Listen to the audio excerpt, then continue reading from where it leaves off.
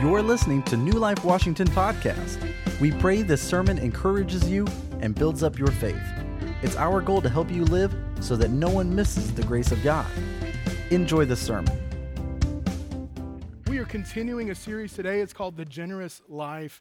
And for those of you who are going through this season right now, chances are there's been already quite a bit of Christmas events and those kind of things. And for me and my family, we had one of those just yesterday where we went to my daughter's school and we got to meet the big fella. And if you know who I mean, the big fella. There was one person in the family that did not enjoy the big fella very much, as you can see. And many of you have had this very same experience with your kids at times. But as I was thinking about this, I was thinking about how Christmas and how, Santa and all these things, there's different phases in our lives when it comes to this. And for many of us, there's the phase as kids where we believe in Santa, right? And we get excited about this whole Christmas thing from that angle. And then there comes a point in our lives where we are Santa, right? And we're providing the gifts and those kind of things. And then there's one more phase where we look like Santa, right? And that's the final phase here. But man, we have different phases. And as I was thinking about this very thing, this verse came to mind, 1 Corinthians chapter 13, verse 11. It says this, it says, "When I was a child, I talked like a child. I thought like a child. I reasoned like a child. But when I became a man, I put away the childish ways behind me." In this passage, in this verse, it talks about the growth that we progress in as Christians. And as Christians, what the hope is that we grow in our faith to the level to where maybe in a certain season you are a person who receives. But fortunately, God doesn't want us to just stay in the place where we just receive. He wants us to get to the place where we grow to the level where we give. And what begins to take place as we grow in our faith is that we stop being solely the receivers of gifts and solely the receivers of things and consumers, but we become distributors, we become givers, we become generous people. And that's what should take place in our hearts. Because if you look at a picture like this that we just showed of my kids, as time goes on, this picture is going to change. No longer is Jay going to be sitting in Santa's lap crying, hopefully, as a 20-year-old kid. Right? There's going to be a little bit of a different viewpoint here. And when it comes to Christians, it's the same very thing. Maybe you've been a Christian for a short amount of time, and your life is centered on wanting to receive. But the prayer is at some point that would change, and you would become a generous giver, that you would live a generous life. And that's what this passage, and that's what this series is calling us to live a generous kind of life, because we know that our Father God so loved the world that he gave, and we so love our Father God that we become givers as well. So as we continue on in this series today, I think it's important to recognize once again that, man, we have a church that loves to give. And you know what that shows? It shows that there is people who are spending time with Jesus, and they're maturing in their faith to the place where they no longer just want to receive, but they want to give back. And I'm so thankful for that. I'm so thankful that we have a church made up of people who have spent time with Jesus and who want to give back, who want to be generous. And that's the kind of church we want to be. And I say it often, and I've said it in this series, that we don't just want to be a church where we meet on Sundays and then we go off and do our own thing. But man, we want to be a church that meets on Sunday and that cares for this community in tangible ways, that loves this community in tangible ways, that we're the hands and feet of Jesus in this community. In this series on generosity, it's just right there. It's right there in line with that vision, right there in line with that viewpoint. But throughout this series, we've talked about how God doesn't just want something from you, God wants something for you. And as I said so often, right, this series, anytime we talk about money in the church, for some it's a little bit weird. And for some it's a little bit awkward because maybe you've had some bad experiences in your life with churches talking about money. And you've had some moments where you felt like, man, they were twisting your arm behind your back, trying to get you to give more and those kind of things. But the reality of this series is that God doesn't want something from you, and this church doesn't want something from you. We're not trying to pull something from you, but we're hoping that God does something in your heart. Because money and your heart, they go hand in hand. And your heart reflects what your treasure is. And it's important that we recognize that money is not our treasure, God is. In this series, God is trying to get to this place in your heart where you can let go of money a little bit easier because God is the treasure of your heart. And in Luke chapter 12, it says, "For where your heart is, there your treasure is also." So the goal here is not that we get you to give more. The goal here is not that we get you to become more generous, but the goal is to get your heart in line with God so that whatever He's wanting to do through you, maybe that is give more, maybe that is that you serve more, maybe that is that you use your talents more, that you become more generous. But whatever it is that God's wanting to do in your heart, that those things take place as you get closer to Him. So this morning we have a new passage that we're going to get into, and that is from Matthew chapter 25, verses 14 through 30. So let's begin to read there. You can go ahead and turn there. Matthew 25, verses 14 through 30. This is a beautiful parable in Scripture that Jesus is using to teach us about money. He's teaching us about Christian stewardship. He's teaching us some very important things. So let's begin to read here in verse 14 as we break it down. It says here, "Again, it will be like a man going on a journey who called his servants and entrusted his wealth to them." So right off the bat here, what we see is that there's this businessman, this master who's going on a business trip, and he's going for a long, undisclosed amount of time. And what he does as he's leaving is he pulls 3 of his servants together, and he gives them a certain amount of his wealth to manage while he's gone. And he says, "Hey, I want you to take care of this for me. I want you to manage this amount of money for me. I want you to take care of it, and I want you to expand these areas." So in verse 15, it says, "To one he gave 5 bags of gold, to another 2 bags, and to another 1 bag, each according to his ability. Then he went on his journey, and the man who had received 5 bags of gold went at once." Look at that word there. Look at that phrase. He went at once, and he put his money to work and gained 5 bags more. So also the one with 2 bags of gold gained 2 more, but the man who had received 1 bag went off, dug a hole in the ground, and he hid his master's money. And you could see a little bit here of the way that people are using what the master had given them. 2 of them are doing well. They're going at once. They're motivated, and they're saying, "You know what? I'm going to do well with what the master's given me. I'm going to do well with it. I'm going to do my very best with what he's given me." And there's one that says, "Hey, I'm afraid. I'm afraid of the master. I'm afraid of what if I don't do this well, so I'm just going to bury it." But after a long time, the master of those servants returned and settled accounts with them. Think about this, that there's going to be a day where Jesus is going to come back and he's going to settle accounts with us. He's going to ask us how we did with what he had given us. The man who had received 5 bags of gold brought the other 5. "Master," he said, "you entrusted me with 5 bags of gold. See, I gained 5 more. His master replied, "Well done, good and faithful servant. You've been faithful with a few things. I will put you in charge of many things. Come and share your master's happiness." Then the man with 2 bags of gold also came. "Master," he said, "you entrusted me with 2 bags of gold. See, I've gained 2 more. And his master replied, "Well done, good and faithful servant. You've been faithful with a few things. I will put you in charge of many things. Come and share your master's happiness."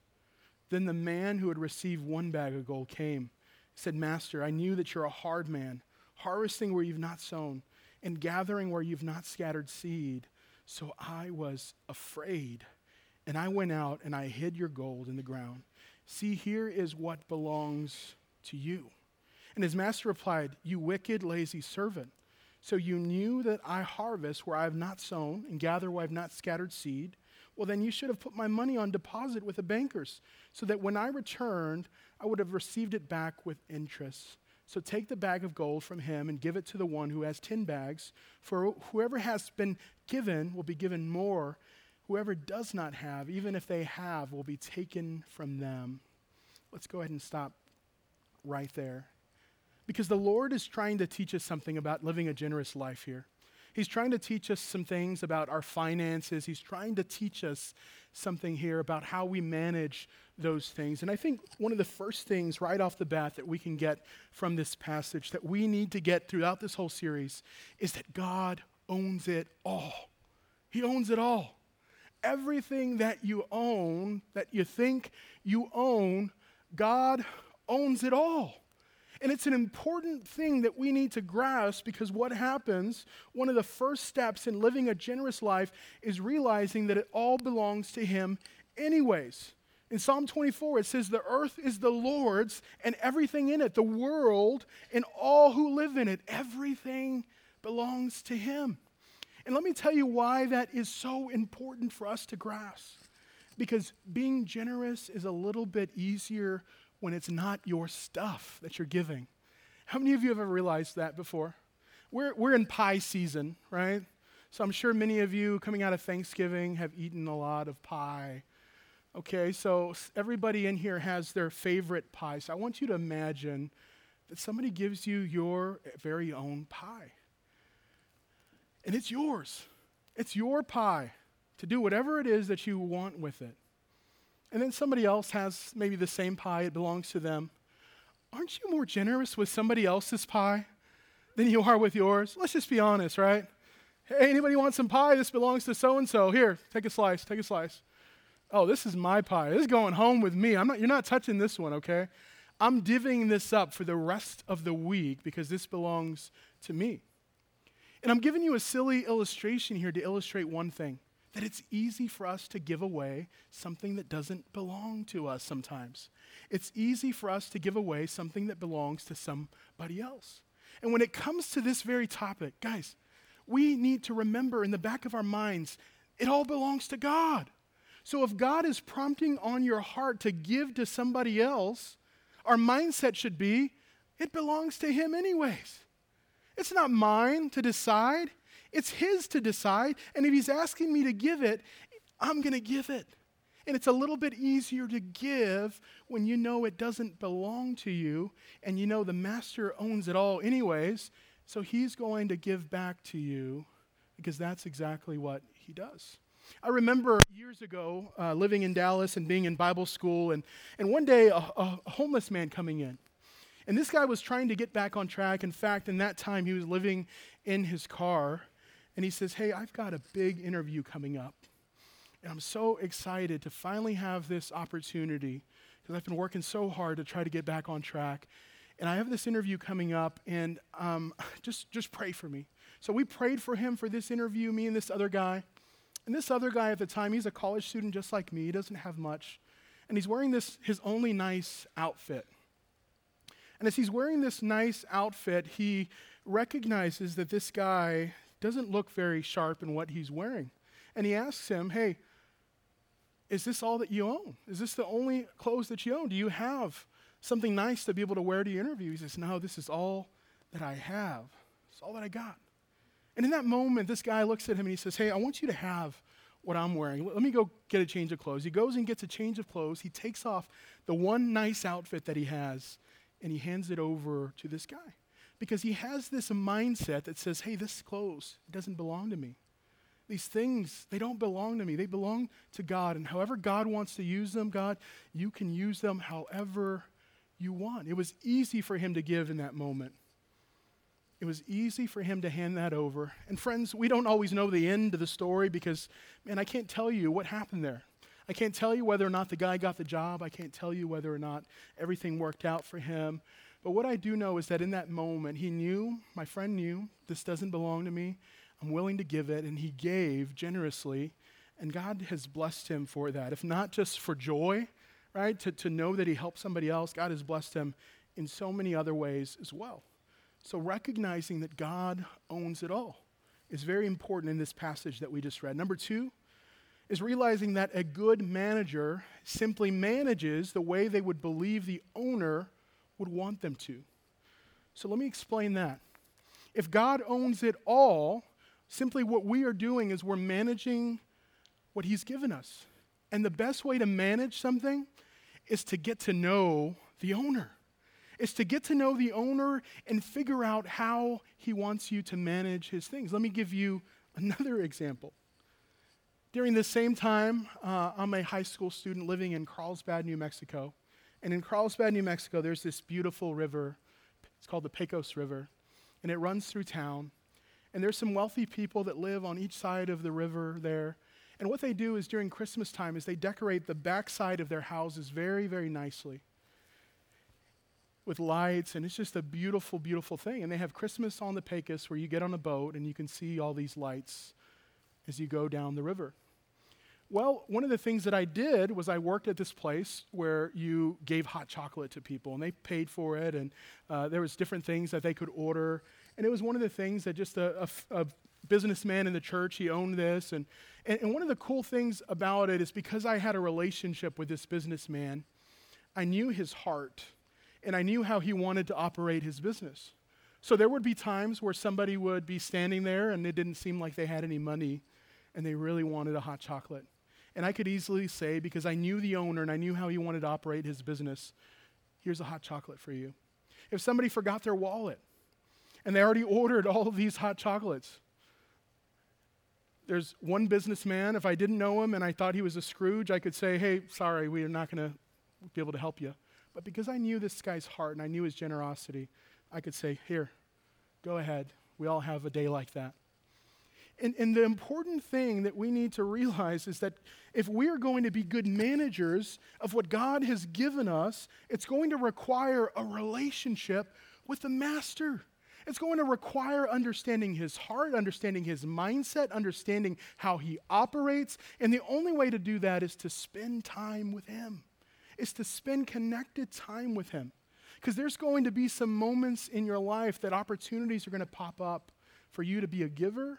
And because you know his heart, you're going to know exactly what to do in that moment. And what this is called Christian stewardship.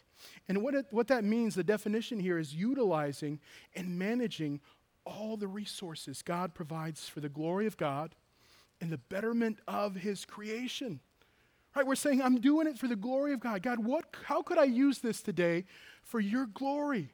How could I manage this better today for your glory and for the betterment of people? How can I manage that? That's Christian stewardship. But to manage the way the owner wants requires an understanding of the owner. But the big question here that I want to ask you is, are you reflecting the owner? I want you to think about your finances. I want you to think about your ability to give. And I want to ask you the question, are you reflecting the owner of all of your stuff? Are you reflecting him well? When people look at your life, do they see a generous God working through your life? When they see the way that you operate, do they see a generous God at work in you? Does that reflect? What reflects out of you as you live your life? What reflects on to others? But one of the important keys in this passage is what God says to the people who are doing well. Do you remember what he says? He says, well done, my good and faithful servant. How many of you want to hear that at the end of your lives? Man, we want to hear that. We want to hear that from the master. We want to hear that from God. God desires for those who follow him to be faithful. And we want to hear, well done, my good and faithful servant, when we die. When we go to heaven and we stand before God, we want to hear, well done, not, well, you're done, right? We want to hear, well done. So the big question today is, how do we get there? How do we become faithful stewards? How do we manage things well the way God wants us to, so that at the end of our lives, he can look at us and he can say, well done. How do we get there? What are the steps that we need to take? Well, the big question today is, how can we be faithful stewards of all that God has given us to manage? And I think the important thing that I want you to understand, where you're sitting at today, take some baby steps. Take some baby steps. Because there's a certain way that God wants you to operate when it comes to finances. There's a certain amount that maybe he wants you to give. There's a certain amount that he wants you to save. There's a certain amount that he wants you to use to manage well. And the way you're going to get there is by taking a little step at a time. I've got a 1-year-old son right now who's just beginning to walk. And as he takes those baby steps, I'm telling you, any step that he takes, I am excited about it. And you know what? When it comes to your finances, there's some that at this point, let's be honest, your finances, you would say, are a mess. And God's not looking down and judging you. He's excited as you begin to take some steps towards health. He's excited as you begin to take some baby steps towards generosity. He's excited about every step that you take. So let's begin to take some steps forward. Let's begin to do that. Because how we manage our money is important to God. It's so important to Him.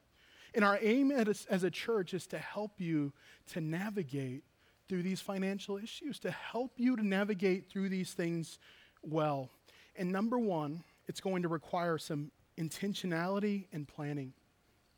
Say, really? Intentionality and planning? I'm just more of a free spirit, Jesse. We just go with the flow, we just make it happen.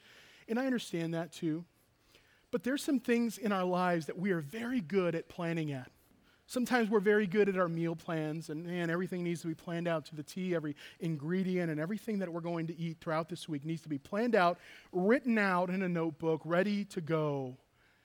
Some of us are very detailed with our workout plans to where every rep and every set and every workout is planned out.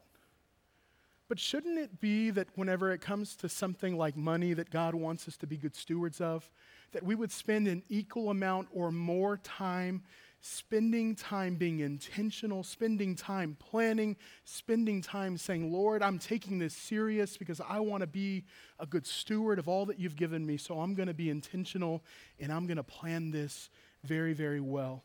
That's what God is calling us to. So a couple of things that we can begin to do is this principle called give, save, live. As I said before, some of you might not be able to do this all in one step, and that's okay. Break it up into little baby steps that are going to help you to be able to get there. But what give, save, live is that you give 10% back to the local church. The 10% of what you make, that you give it back in a tithe back to the church. And let me spend some time talking about baby steps when it comes to this step. There's some of you that 10% just seems unreasonable. That 10% just seems crazy, more than you can give. And you know what? We want to help you to take baby steps. So I would say go 3%, go 5%. Figure out what you can begin to give back to the local church and begin to work your way up until you get to the tithe. And that's how many of us have gotten there over the years. And you'd say, well, Jesse, you're getting back into this whole money thing, give to the church thing. So let me stop right here, because I understand that there's some of you who have had some major amount of trauma when it comes to money and the church. And there's some of you that are distrusting of the church because of things that you've experienced in the past. And there's some of you who have issues in that way. And let me speak to you, and let's just say that this is 1% of you in here.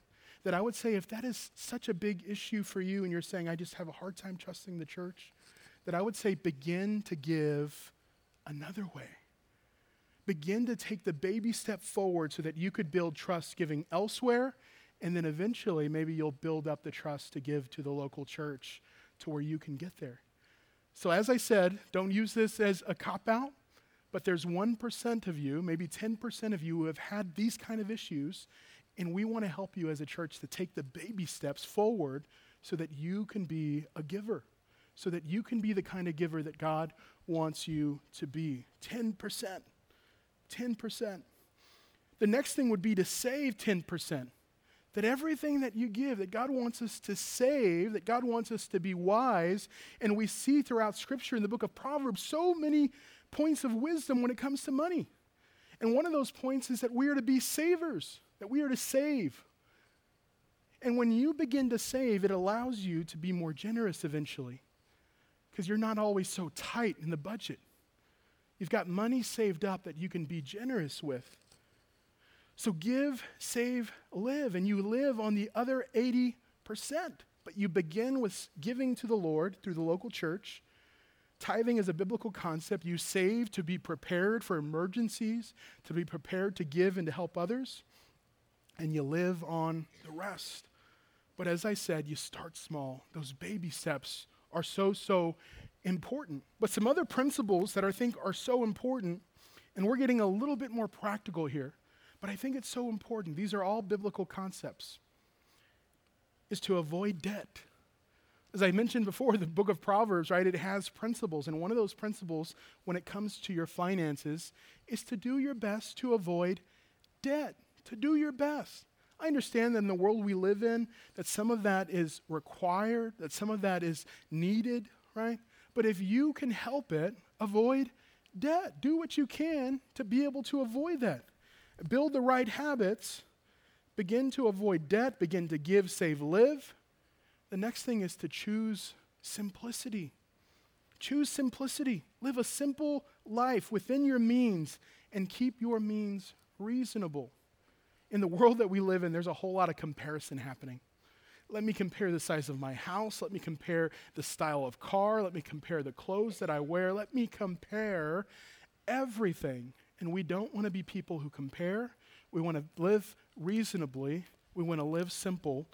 And that'll help us when it comes to our finances.